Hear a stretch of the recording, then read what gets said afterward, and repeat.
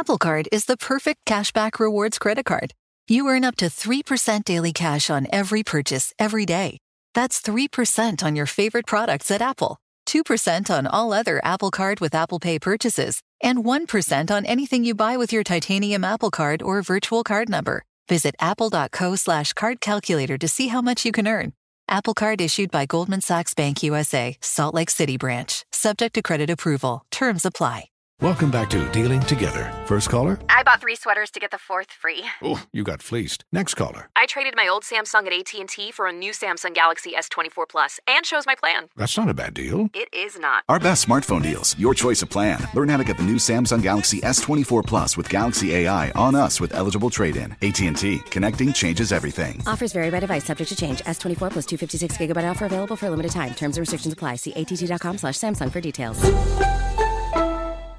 Beyond Zero is Toyota's vision of a carbon-neutral future and more. Toyota gives you the power to reduce carbon emissions and help move toward its vision with a wide selection of electrified vehicles. Whether you're into hybrid EVs for that traditional Toyota feel with better MPG, battery EVs for a smooth and silent ride, or plug-in hybrid EVs that switch between battery and fuel, Toyota has you covered. And for those who prefer hydrogen, Toyota's fuel cell EVs emit nothing but water vapor from the tailpipe. It's so cool. Giving you the choice on how to reduce carbon emissions and move closer to Toyota's Beyond Zero vision. Visit toyota.com/electrified-vehicles/beyond-zero-vision. Toyota. Let's go places. Welcome to Stuff Mom Never Told You from HowStuffWorks.com.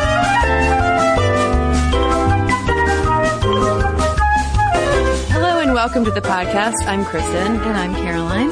And Caroline, I'm so excited to talk about the woman we're going to talk about today. Me too. She has been on my mind all week, ever since we started reading about her. I can't get her out of my head. That just made me start thinking of that Kylie Minogue song. But yes, you're right. I know. I can't stop thinking about her either.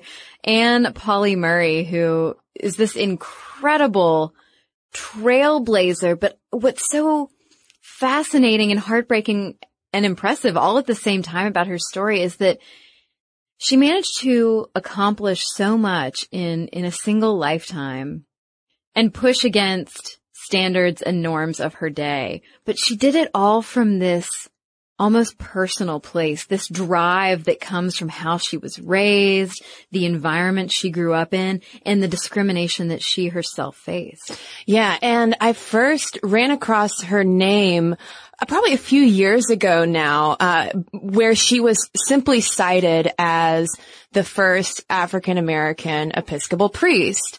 And when I saw the photo and the caption, I thought, oh, that seems really neat. Okay. And then sort of put her out of my mind. And then much more recently ran across an article talking about this entire life that she had before she entered the Episcopal priesthood. And while her story doesn't begin in 1971, I feel like that's a good place for us to sort of kick off our conversation about her and her life and her significance, because she has a very close legal history bond to one of our faves, Ruth Bader Ginsburg.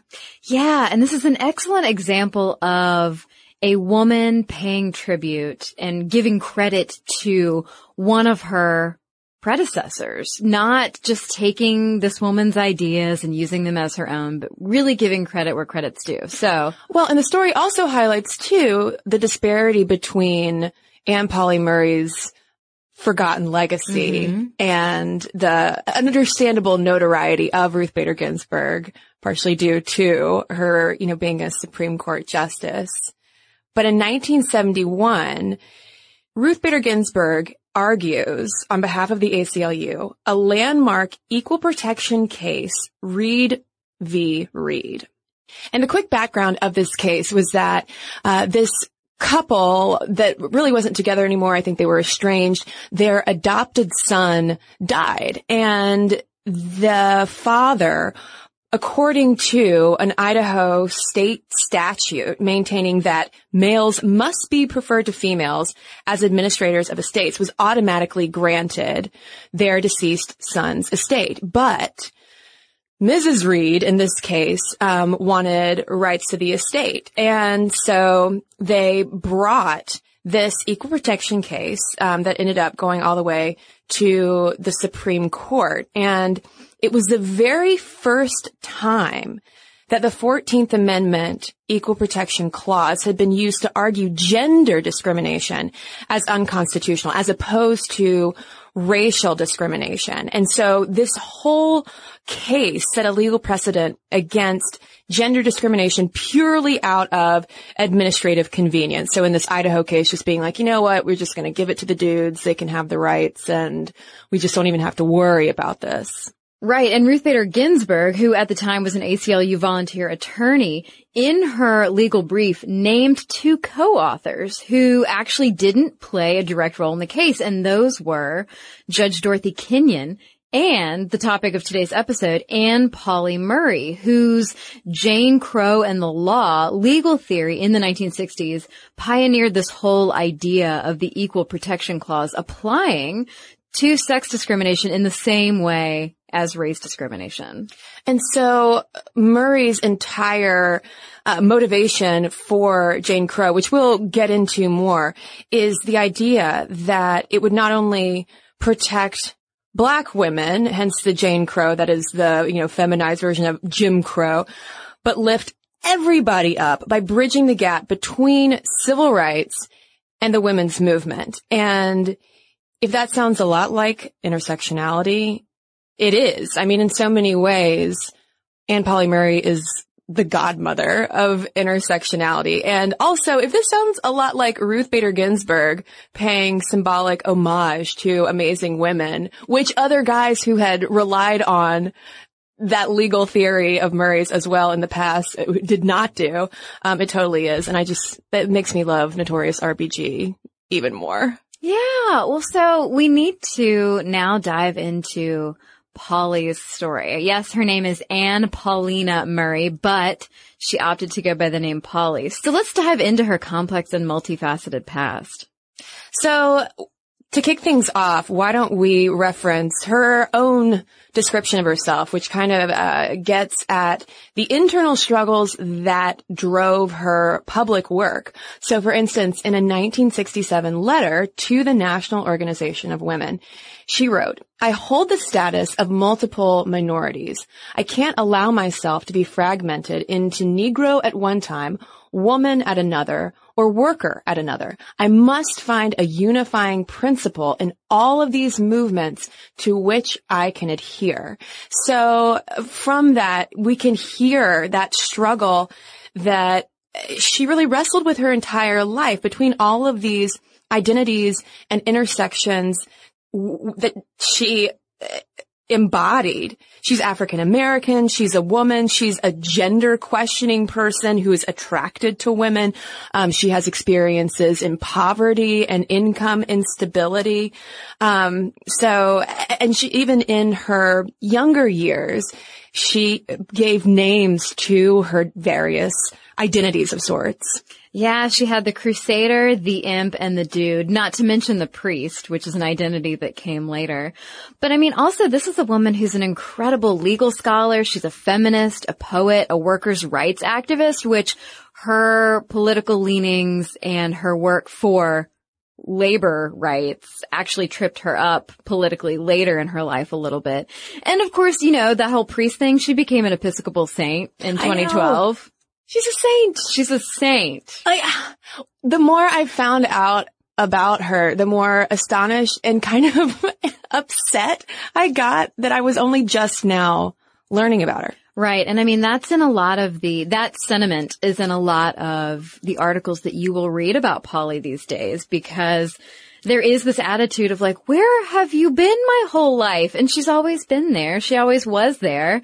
But her legacy has for so long just been buried and kind of forgotten. And so it's now that we're starting to see more attention paid to just how important she is to this country's legal history. Well, and I think that we are starting to recognize her more because our society has finally caught up to her. Exactly. Yeah. I mean, but in the meantime, while she was alive, she was trailblazing left and right. I mean, sainthood aside, she was the first woman of color to serve as California's Deputy Attorney General. She was the first African American to earn a doctorate from Yale and the first Black female Episcopal priest.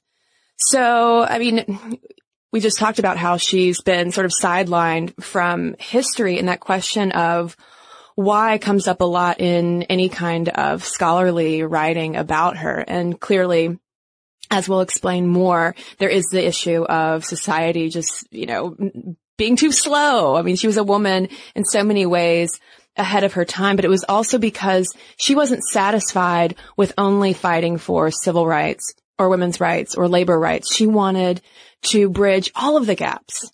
Yeah, well, she wanted to bridge all of the gaps because they were all aspects of her.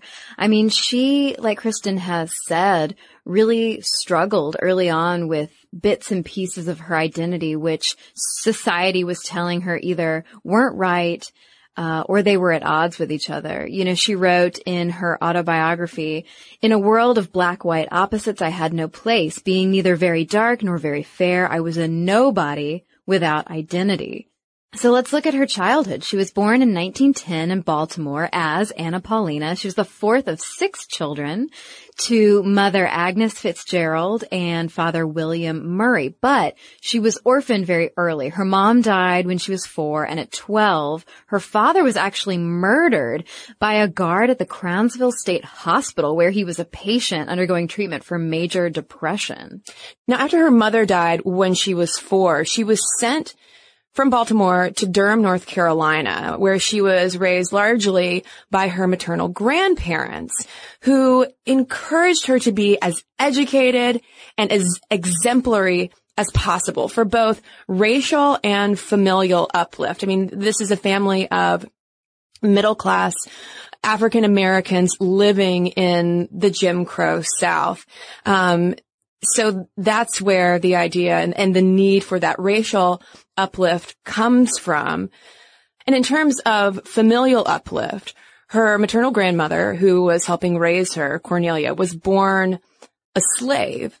And Cornelia's mother was also a slave who was raped by her white slave owner. So her grandmother was actually raised by both her paternal aunt and owner. Right. And so that side of the family tree is something that Polly really struggles with in her autobiography, where she talks a lot about the genealogical process of going back through her family history and how it puts so much of herself and her family into the context of the time. She really had to come face to face with those ugly facts that she talks about, how a lot of African American families at the time weren't willing or ready or very eager to sort of dive back into. That's an open wound. It's a lot of pain. And so she talks about how she had to come face to face with that because just as she had been so proud and ready to accept the branch of the family tree that were freedmen, one of her grandfathers, for instance, was emancipated and then fought for the Union. Yeah, and she had a really strong attachment to her grandparents, but tragically, again, it was like she was orphaned a second time because both of her grandparents died by the time she was 13, and she kind of considered that the end of her childhood. I mean, Polly grew up very fast, it seems like. Well, she went to live with her aunt, who was her namesake, and this is the aunt who she credits so much. Yes, she found so much inspiration in all of her grandparents and great-grandparents, but it was her aunt who she says really encouraged her to be herself and fulfill her destiny as the amazing child that she was. Yeah, and the first step along the way to fulfilling her destiny, and she really did have a sense of destiny, was attending Hunter College. So she heads up to New York in 1928, and she graduates in 1933. And college is incredibly difficult for her financially. I mean, she's struggling to make ends meet to the point that she suffers malnutrition, and like the illness that she encounters during college because she's so poor and can't feed herself very well. I mean, it kind of haunts her for the rest of her life. It leaves her rather frail, although you would not know it by the legacy that she leaves behind. But after graduation, she finally finds some teaching work with the Works Progress Administration and as an activist for the Workers' Defense League. But it's this whole time that she's also questioning both her gender identity and her sexual orientation. She really struggled with feeling like she was a man trapped in a woman's body, her words, but also struggling with this attraction to feminine women. She wrote to her doctors saying, I've got to find a solution. Like, I don't know why I feel this attraction, because you've also got to keep in mind at the time that being gay was considered a psychiatric disorder. Yeah, and in a note to her doctor that she wrote in 1937, she said, "Why do I desire monogamous married life as a completion?" Because she's struggling with her same-sex attraction to women, but at the same time, because of that desire to succeed professionally, but also have the quote-unquote normal family life was something that was also very much ingrained in her and very important to her, and clearly a point of personal conflict for her. And I think it's important, as there was one academic we were reading who pointed out that while today she might have identified as transgender or a lesbian, she never labeled herself as such back then. I mean, well, for one reason, the term transgender didn't even exist in the 1930s. But she knew that something was up, and she really wanted a biological explanation for it. In her 20s and 30s, she was really enamored with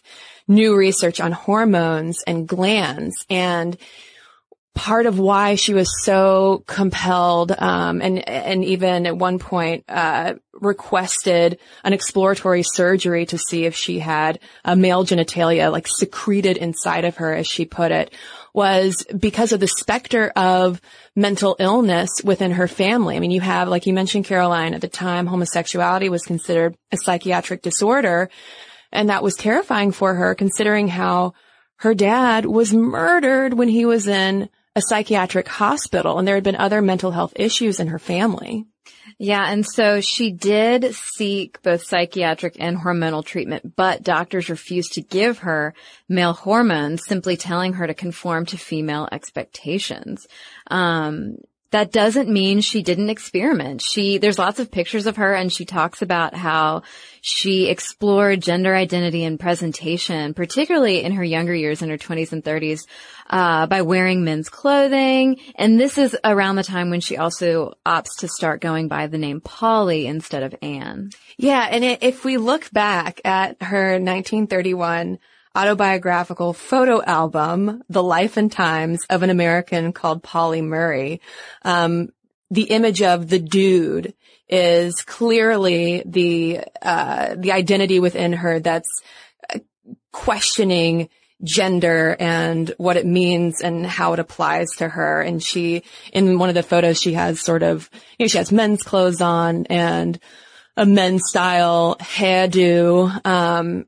But you can see as she goes to law school and her legal career picks up and her public profile increases, you see her dressed in more traditionally feminine ways. Mm-hmm. Yeah, I think there's one picture that we saw of her. Was it from law school or after? Where it's one of those like very old school, from the side kind of pictures where she's looking off into the distance.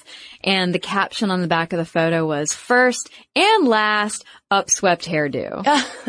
So, I mean, she kind of like those doctors when she was in her 20s and 30s said, they told her to conform to female expectations. I think she did feel like she had to for a lot of her early public presentation and persona. You see her exclusively in dresses in those early years, especially like in pictures where she's with Betty Friedan and a picture with the early founding staff of Now.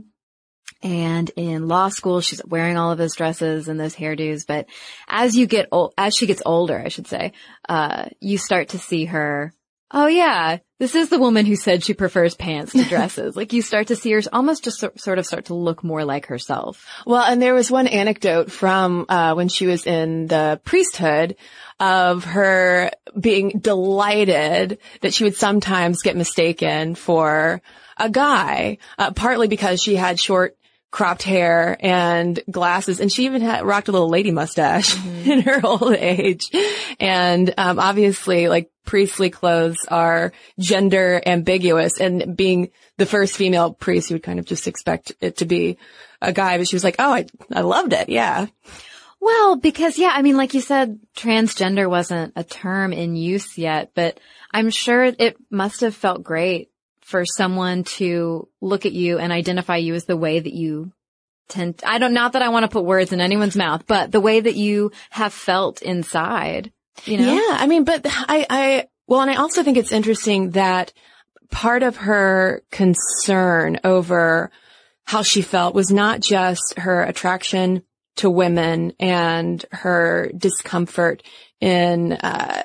with feminine gendered clothing, but also she felt like her ambition and drive was also highly masculine and a sign that something wasn't entirely right. And part of why she wanted to fight for women's rights, because she was like, oh, I can't, this womanhood is holding me back. Like, I know I'm a woman, but I don't feel like I should be because of all of this stuff that I want to accomplish. Yeah, so many layers to gender identity. Who's surprised? No one. No one. Well, and she carried on, though, open romantic relationships, though, with a number of women. And in her later life, she forged a 17-year relationship with a woman named Irene Barlow, whom she met at a law firm in 1956. And it lasted until Barlow's death. And they're buried under the same headstone in New York. Yeah. Yeah, I think because I think when Barlow died, at the time, Polly was teaching at Brandeis, and she ended up leaving her position because she was so heartbroken that she felt like I can't go on.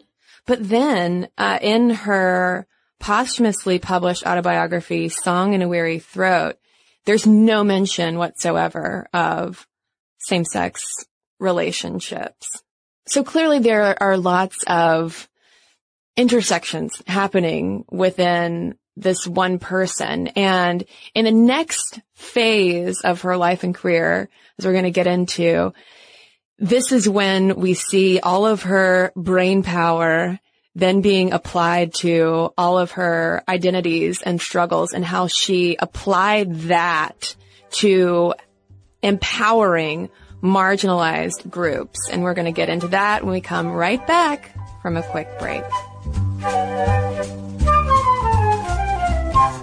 Ready to unlock a world of entertainment? Philips Roku TV has America's favorite TV streaming platform built in, so you can watch live TV, catch every game, discover must-see shows and hit movies, and get all the best streaming apps in one place, like iHeart for all your favorite music, radio, and podcasts. Watch what you want, when you want. Immerse yourself in entertainment with premium 4K picture and sound for every budget, with sizes for every room. Find your perfect Philips Roku TV today, online or at your local Walmart and Sam's Club. Hey, this is John Ridley. And this is Matt Carey, documentary editor at Deadline. And welcome to Doc Talk. John, we've got a hard-hitting episode today. A lot of controversy. Well, maybe we should put the word controversy in quotes in the documentary field about the nominees for Best Documentary Feature. We're going to get into that with some amazing panelists. You get a shot, but the individuals behind every one of those images, they're complicated and they are human. This has been Doc Talk. Thank you. Great conversation. You. Zigazoo has made me zigzag. What I mean by that is I swore I would never let my kids on social media, but now I'm setting them loose on Zigazoo. Before I found Zigazoo, I believed all social media was inappropriate for kids. But I feel great about my kids being on Zigazoo. Videos are moderated by actual people before being added to the feed.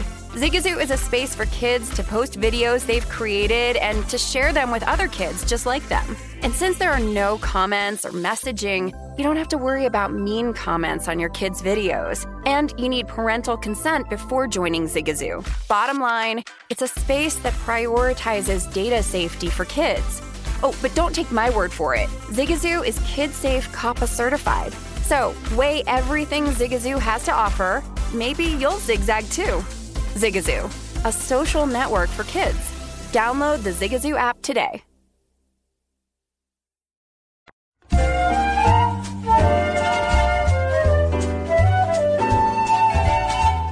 So if there's one big thing that Pauli Murray understood ahead of her time was how discrimination cuts across identities. And we might take that so for granted today, but that was a revolutionary concept not so long ago. And speaking to the Washington Post in 1977, Pauli said, "This society is not hospitable to persons of color, women, or left-handed people." Ain't that the truth, Conger? Well, listen, as a lefty, I agree. And so, while I do appreciate her humor, that should not indicate that she was anything other than deadly serious about the discrimination that she and others around her were facing. In 1938, let's just go through basically the history of what she overcame that ended up contributing to the person that I want to say the person that she became, but I mean, she already was this person. She was this fighter. So we've got to give this backstory though, so you know exactly what she went through. In 1938, she was denied graduate school admission at UNC Chapel Hill because of her race. And she knew this was wrong. She knew this was ridiculous. She knew she was up against a discriminatory machine. So she launched a letter writing campaign that attracted the attention and the friendship of one Eleanor Roosevelt. And she actually, through correspondence with Eleanor, became a personal advisor to her on civil and human rights issues. Well, and the UNC president at the time knew Murray was qualified enough to gain entrance. And he even consulted the U.S. Senate on this. I mean, and this is incredible to me. Already at this point in her life, she's like sounding the alarm all the way up to the White House. And later in life, though, when UNC Chapel Hill tries to grant her an honorary degree, Murray says, "Oh, no thanks," and declines it. Love it. I know. Stuck to her guns, that woman did. But the thing is, that's 1938. I feel like this sounds like, oh yeah, of course, something like that must have happened in the 60s. People pushing back against segregation and racism and discrimination. This is 1938. This woman's ahead of her time. She's also ahead of her time because in 1940, 15 years before Rosa Parks in Montgomery, Alabama, Pauli and her lady friend Adeline McBreen were arrested in Virginia for refusing to move to the back of a Greyhound bus. And so what possibly contributed to this contentious conflict scenario was the fact that she was actually dressed in men's clothes at the time, and that could have contributed to antagonizing the police toward her. Yeah, there was a headline, though, from the Time reporting on the incident. It was Jim Crow bus dispute leads to girl's arrest, and the news article describes her as a honey-tongued legal mind. Well, wow. Don't mess with her. I mean, even then, honey-tongued legal mind. And the same year, her honey-tongued legal mind was hired by the Workers' Defense League to pardon a black sharecropper who was convicted of murder. And she returns to Virginia to raise money and meets prominent civil rights lawyers, which inspires her to start Howard Law School with the aspiration of becoming an NAACP lawyer. So she starts law school in 1941, but law school, going to Howard, where race is no longer the discriminatory issue, sex discrimination comes to the forefront. Yeah, it's during this time that she coins that term Jane Crow to describe her experience of the double race and sex-based discrimination. And one source we read described it as a theory born from her own struggles with categories that seemed to do violence to Murray's own sense of self, sometimes black and white, but far more often men and women. And she's still active in civil rights protests. It's during these years at Howard that she also participates in silent demonstrations and sit-ins at a Washington, D.C. cafeteria. Again, keep in mind, this woman's ahead of her time. It's the 40s. I feel like school children today tend to think of the civil rights movement as like a 60s thing. Yeah. And her graduating thesis from Howard was titled, Should the Civil Rights Cases and Plessy be Overruled? And she's referring to Plessy v. Ferguson, the case which upheld separate but equal. And she's arguing, obviously, that Plessy should be overturned. This is 10 years before Brown versus the Board of Education case would overturn that separate but equal clause. But when Polly first suggests this, all the guys in her class laughed at her. She described it as hoots of derisive laughter. But Polly would get the last laugh, sort of, when Brown v. Board of Education took place, because NAACP Chief Counsel Thurgood Marshall used Murray's thesis as a strategic guide to argue the case. But the thing is, all of this was unbeknownst to Murray for years because he never gave her credit for it. Like, come on, man. Come on, Thurgood. We could all stand to learn a little something from RBG. I know. Ruth Bader Ginsburg, #Shine Theory. Knows how to attribute. So, Polly graduates as the valedictorian of her Howard University class, naturally, which typically would have parlayed into a scholarship to get a master's in law at Harvard. However, she was not a man. Yeah, so Harvard admissions wrote back to Polly saying, quote, "Your picture and the salutation on your college transcript indicate that you were not of the sex entitled to be admitted to Harvard Law School." Come on. What a drag. And here's the whole Jane Crow thing too coming into play, because she writes about how her male civil rights comrades had really sympathized with her race-based UNC rejection years earlier.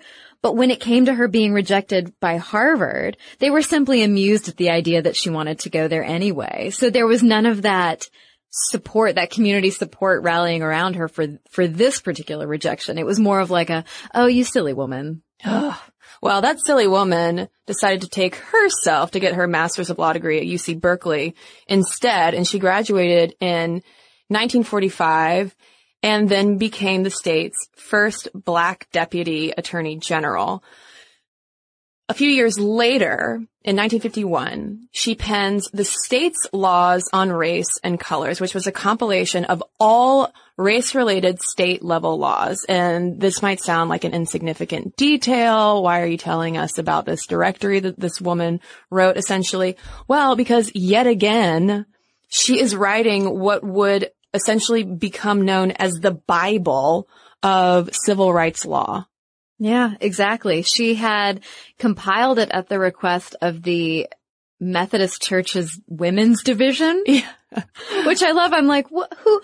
But, yeah, so working very closely with women from a church, and it just became this critical piece of writing for a lot of people. Yeah. I mean, and just again and again and again, she's laying all of this legal foundation, doing all of this legwork for these, landmark cases and desegregation that will happen many years later. Well, yeah, I mean, but all of this is driven by her personal convictions. I mean, she writes about how segregation places a badge of inferiority on Black children. And so it was looking into her past, seeing her own experiences with discrimination and looking at the community around her that drove her to try to make this world a better place. Well, and also too, going back to her family tree, that duality of Blackness and also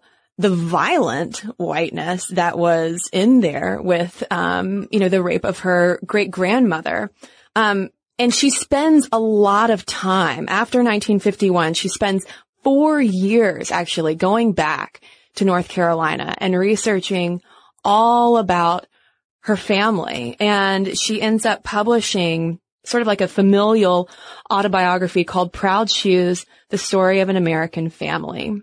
And Caroline, I gotta say, this reminded me a lot of you because genealogy is a hobby of yours. Oh my God. I know. I've lost so much sleep since the holidays because I've been on a total family research kick. But did you feel at least a little bonded to Polly? Well, I did because, just her passion for it and seeing her give voice to a lot of the same things that I feel in terms of the importance of kind of figuring out where you come from.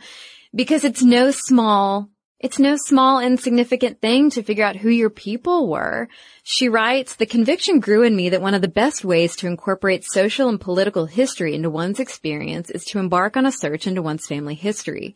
These ancient documents spoke to me of a common humanity and narrowed the distances between races, classes, and political positions." And I mean, this is a woman who had to come to terms with her multiracial, as she put it, past and origins, someone who had to embrace both the amazing freedmen in her tree, but also the slave ancestors who she writes about who did have a complicated relationship, obviously, with the white people who owned them. But she writes about having to come to terms with the complexities of realizing that her great-grandmother didn't hate these people. She was quite friendly and intimate with the white women of that family. So as you might imagine, it's that dual heritage that had a huge effect on her and gave her a strong sense of personal identity. She writes about it as the tangled roots from which I sprang, and said she felt it was part of her destiny to counteract the effects of stereotypes that Black people had played no significant role in U.S. history. And that's what's so addictive about family research and genealogy. It's digging into the past and realizing that whether you're at the top of the socioeconomic heap or at the bottom, all of these people played such an important role in the foundation of this country. And so that really played a role in helping her define who she was. Yeah. And the more she learned about herself and where she came from, and the more deeply embedded she became in the civil rights movement, motivated by those tangled roots that she wrote about, it also fueled her feminism, because as we move into the 60s and 70s, particularly when the Black Power movement arises, she becomes really uncomfortable with the power structures that she sees emerging in it. And for instance, I'm jumping ahead a little bit, but just to give you a sense of where we're going, in a 1970 essay, she wrote, "The main thrust of Black militancy is a bid of Black males to share power with white males in a continuing patriarchal society in which both Black and white females are relegated to a secondary status." Yeah, and this is where it's important to remember her push for both protection for both sex and racial discrimination, because her attitude was that if you protect for both, then you uplift everyone, like we mentioned earlier. Yeah, so if we go back to 1961, she's a big deal. JFK appoints her to the President's Committee on the Status of Women, as well as the Commission on Civil and Political Rights. And the more immersed she gets in the civil rights movement, the more she starts to see and call out sexism within the movement because of its avoidance of appointing women to visible leadership roles and tacitly endorsing gender segregation by, for instance, appearing at the National Press Club, which enraged her because at the time, the National Press Club excluded women. So she was like, what are you doing? You can't stay in this one space that doesn't allow these people in while you're advocating for the rights of more people. Yeah, and it's interesting because you've also got to keep in mind that there were a lot of civil rights leaders who saw women's rights as a completely separate issue, which echoes back to our episodes that we've done on suffrage and Black women in the abolition and suffrage movements, because it was sort of the other side of the coin back then. All of these women pushing for suffrage and women's rights were like, black issues are a totally separate thing. Stop distracting from the cause. Yeah, I mean, and in a way, like, her biography does echo a lot of the women that we talked about. Ida B. Wells comes to mind, of someone straddling both suffrage and abolition and often being caught at those intersections. So 1964 is a pivotal year, not only for Polly, but also for the U.S., because this is when the Civil Rights Act is enacted. And this is the year that she co-authors her landmark paper, Jane Crow and the Law, Sex Discrimination, and Title VII, published in the George Washington Law Review. And this was a really radical idea, this whole Jane Crow of crystallizing that double discrimination of being not only African American, but also female, because as Harvard law professor Kenneth W. Mack points out, this is the early 1960s. You still have laws on the books excluding women from certain jobs, like bartending, for instance. You have all male juries going on. And we even have in 1961, SCOTUS Justice John Marshall Harlan writing, "Woman is still regarded as the center of home and family. That's where she belongs." I added that last bit of "that's where she belongs." Well, yeah, it's that idea of benevolent sexism, that women must be protected from certain dangerous or unsavory situations, whether it's being a bartender or being a juror. From football playoffs to basketball madness, TCL Roku TVs are the best way to stream your favorite live sports. With all the biggest sports channels, a sports zone with all available games in one place, and apps like iHeartRadio with sports podcasts such as The Herd with Colin Cowherd. Cheering on your favorite team has never been easier. A big screen TCL Roku TV offers premium picture and sound quality, so you'll feel like you're right in the action. Find the perfect TCL Roku TV for you today at Amazon.com. Hi, I'm Antonia Blythe, and this is 20 Questions on Deadline. Joining me today is Alison Brie. Welcome, Alison. We got second place in my 7th grade lip sync contest for one of the songs on that album. The one that was like, "You've already won me over." Oh, that's a good one. Yeah. It's very slow. Of all the options. In spite of me. Like, what did we do? It's so slow. Don't forget to listen to 20 Questions on Deadline. Thank you again, Alison. Thank you. Zigazoo has made me zigzag. What I mean by that is I swore I would never let my kids on social media, but now I'm setting them loose on Zigazoo. Before I found Zigazoo, I believed all social media was inappropriate for kids. But I feel great about my kids being on Zigazoo. Videos are moderated by actual people before being added to the feed. Zigazoo is a space for kids to post videos they've created and to share them with other kids just like them. And since there are no comments or messaging, you don't have to worry about mean comments on your kids' videos. And you need parental consent before joining Zigazoo. Bottom line, it's a space that prioritizes data safety for kids. Oh, but don't take my word for it. Zigazoo is KidSafe COPPA certified. So weigh everything Zigazoo has to offer. Maybe you'll zigzag too. Zigazoo, a social network for kids. Download the Zigazoo app today. Yeah, and so she publishes this paper in the same year. I mean, she's so busy. I want to know also her secret to productivity. That's another episode, I guess.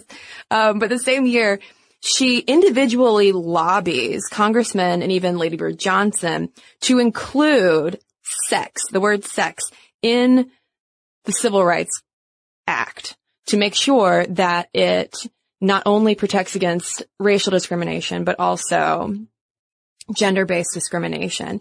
And she was able to convince congressmen to include it because she was the first one to argue not that it would benefit solely white women or that it would possibly negatively impact black men, but she raised the issue of its impact on black women. I mean, that's another thing, an undercurrent to all of this stuff that's going on is the complete invisibility of Black women in our society for so long. Yeah, well, she writes, I mean, speaking about herself, she wrote about being a minority of a minority, of being a woman who is also Black, and the hardships that come along with that.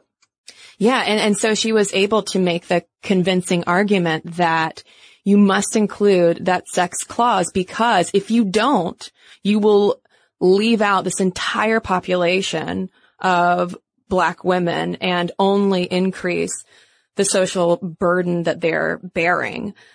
And meanwhile, the next year, she becomes the first African American to earn a JSD from Yale. And her dissertation is Roots of the Racial Crisis, Prologue to Policy.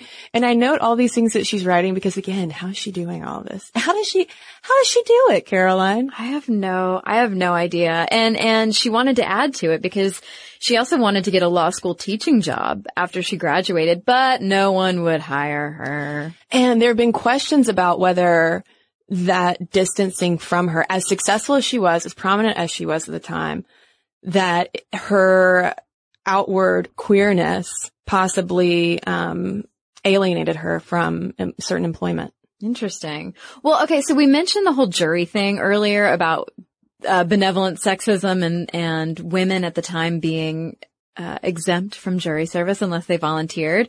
Well, that whole idea comes up again in 1966 when, along with the ACLU legal team, Pauley co-writes the brief in the case White v. Cook, which struck down the constitutionality of all white, all male juries. This gets rid of all of those quote-unquote protections for women. She had wanted it, though, to reach the Supreme Court and serve as women's Brown versus Board of Education.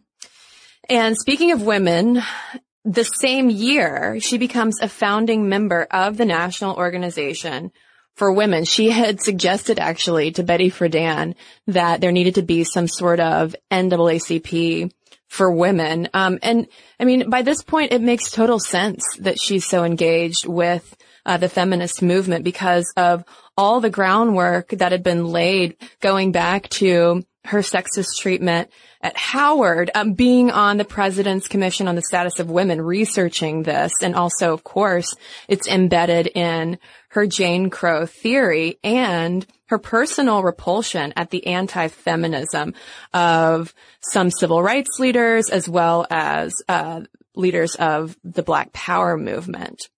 But, I mean, she didn't entirely find a home, not surprisingly, in second wave feminism, which was largely led by middle and upper class white women. Yeah, I mean, she said that she did feel more comfortable within feminism, but she quickly took issue with Now's sidelining of civil rights leaders. So it's that back and forth of like, over here, they don't want this aspect of me, and over here, they don't want this other aspect of me. So she ends up leaving, joining the ACLU, and from there is instrumental in ACLU adopting women's rights as a key priority. And from there, she finally gets the teaching job that she had so long been wanting. She becomes a tenured professor at Brandeis, and she ends up developing some of the first Black women's studies courses as an American studies professor.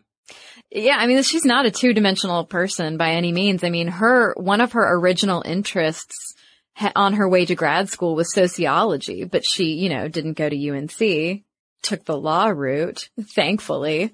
But I mean, this is a woman with so many different interests. Like, I'm reading all of this stuff about her, and then it's like, oh yeah, and I mean, she started all of these Black women's studies classes, and you're like, what? Who has the time? This woman, like, this is the most driven woman I think I've ever read about. Oh, and not to mention, Caroline, she was publishing poetry too, all the while, because I think her father wrote poetry, and she always felt that was a connection to him, because she lost him, when she was 12. I mean, although she was obviously separated from him before that. But if we jump forward, she's 62. She's done so much. You'd think that Pauley would kick up her feet and just chill out for the rest of her life. No.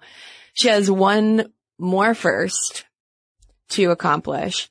At 62, she enters Episcopal seminary, despite the church not yet ordaining women. Apparently in like 1974, 7 women had been sort of like casually ordained. They were like, we're like kind of priests, but it's not really official. But Pauli Murray was like, no, this is nonsense. The sexism is ridiculous. And I love this faith. I'm going to seminary. And in 1977, she became the first Black female Episcopal priest. And fascinating detail, she leads her first Eucharist in the same North Carolina church where her grandmother Cornelia had been baptized 123 years earlier as a slave. I mean, full circle. Pauli took it full circle. Her bio almost reads as if she had some kind of blueprint she was following, because it's like, how else could you accomplish so much in so many different corners of our society? Well, yeah. And I mean, she also writes in terms of entering the seminary, she writes about how Irene Barlow's death sort of sparked something in her that was undeniable. It was this, she'd always sort of had a connection with Christianity, but something in her was driven to dedicate her life to it. Instead of just, belonging to a church or going to a church, she just felt it in her being that she had to do this, pursue this path. And she writes about how it was fulfilling a different part of her. Obviously, all of her legal work, her women's studies work, all of that had fulfilled very specific and large parts of her and served the community.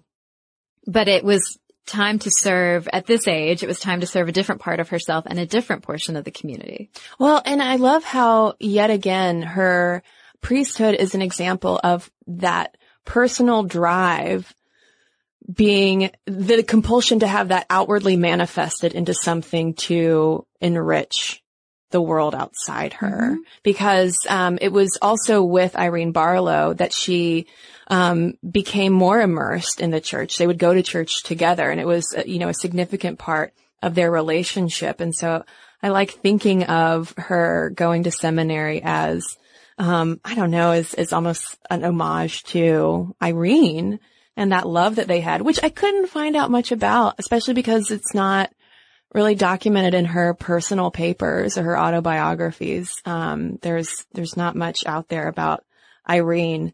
So after such a rich and accomplished and sometimes highly conflicted life, in 1985, she dies, and her autobiography, Song in a Weary Throat, comes out 2 years later. And it's not until 2012 that the General Convention of the Episcopal Church makes her a saint. I mean, what a fitting end to this. Sainthood. Yeah. I know, I'm picturing, because there's this great picture of her where it's close up and she's wearing her collar and she's smiling into the camera with her glasses on. And I just imagine a little halo going above her head, like ding. I mean, the things that this woman contributed to our world and our society are incredible. She broke so many barriers and she meant to. I mean, this is a woman who meant to break these frickin' barriers. Like, she knew what she was up against. She knew what she was doing, and the very life, her very existence was against the norm and breaking barriers. And I mean, talk about a heroine for all of us. Yeah, because that was her goal, to embody intersectionality, even though that word had not been coined yet by yet another female legal scholar down the road, and bridging gaps and uplifting marginalized people because of all of the different layers of identities and experiences that she had. And you're so right about the intentionality of all of it. Even when she applied to grad school at UNC, she knew she wasn't going to get in. She knew that they had a policy barring people of color from admissions. But she didn't care. She wanted to make a point. Well, I am so fascinated to look at modern feminism and politics in light of Pauli Murray's life, because you know, I don't know how many times we can say that she was ahead of her time, because we need so many more minds like hers that work to incorporate all of these different layers of, yes, gender and sexuality, but also race and socioeconomics. I mean, this woman tried to incorporate and did incorporate all of this into her life's work. Well, and it makes me so curious to know what she would say about intersectionality today if she was sitting here with us, and what she would undoubtedly be seeing as the next step. She would, because of course she would be, if she were alive today, she would already be like 12 steps ahead of us. Yeah. So I almost wish that she were still around to tell us what to do next. Yeah. Well, listeners, I hope that Pauli Murray's legacy has resonated as much with you as it has with us. Caroline, I've been telling so many people about her, by the way. And I'm curious to know from folks whether they had heard of her before. momstuff@howstuffworks.com is where you can send us your letters. And if there are other unsung trailblazers that we should look into, please let us know. You can also tweet us at momstuffpodcast or message us on Facebook. And we've got a couple of messages to share with you right now.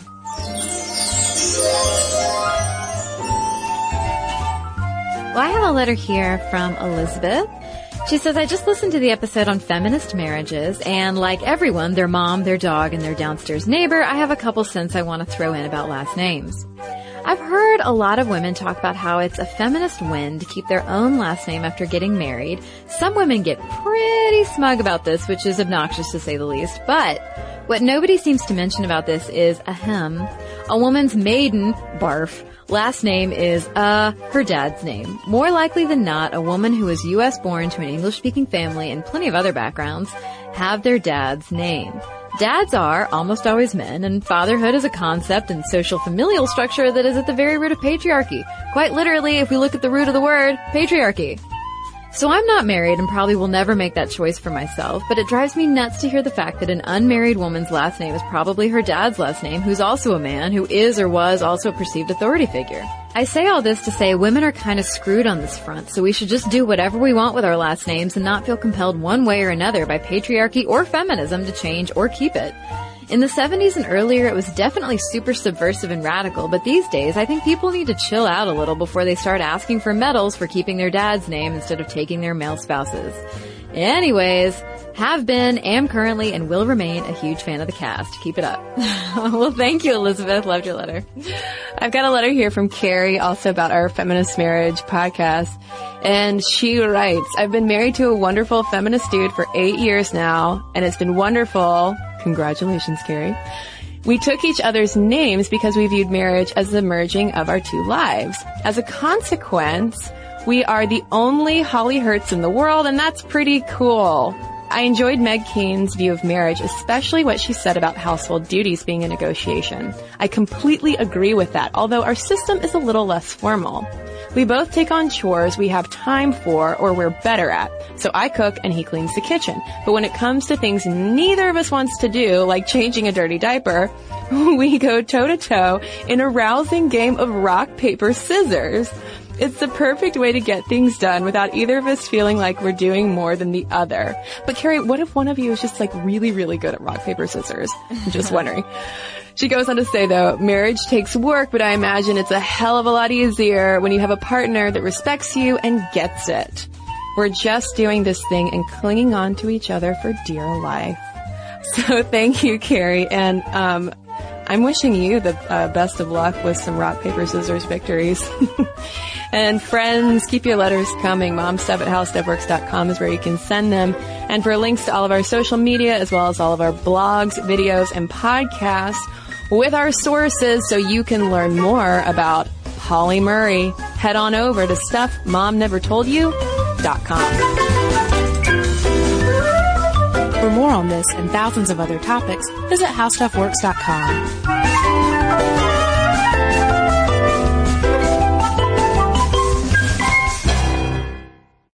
Hey Sarah, I love that spring break vlog you posted on Zigazoo. OMG, you watched it?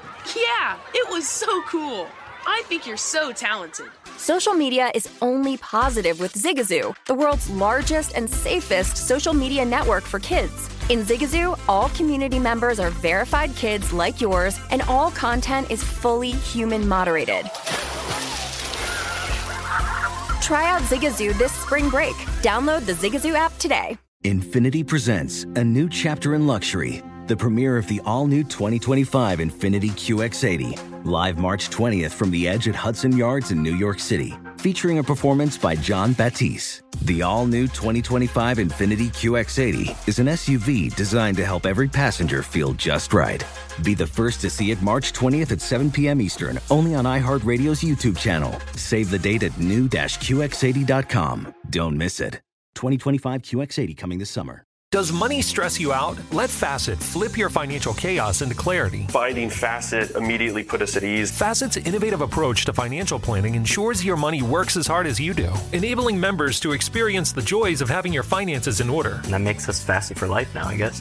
Visit Facet.com, FACET.com to learn more. This ad is sponsored by Facet. Facet Wealth is an SEC registered investment advisor. This is not an offer to buy or sell securities, nor is it investment, legal, or tax advice. These testimonials are from current Facet members who are not compensated. All opinions are their own and not a guarantee of a similar outcome.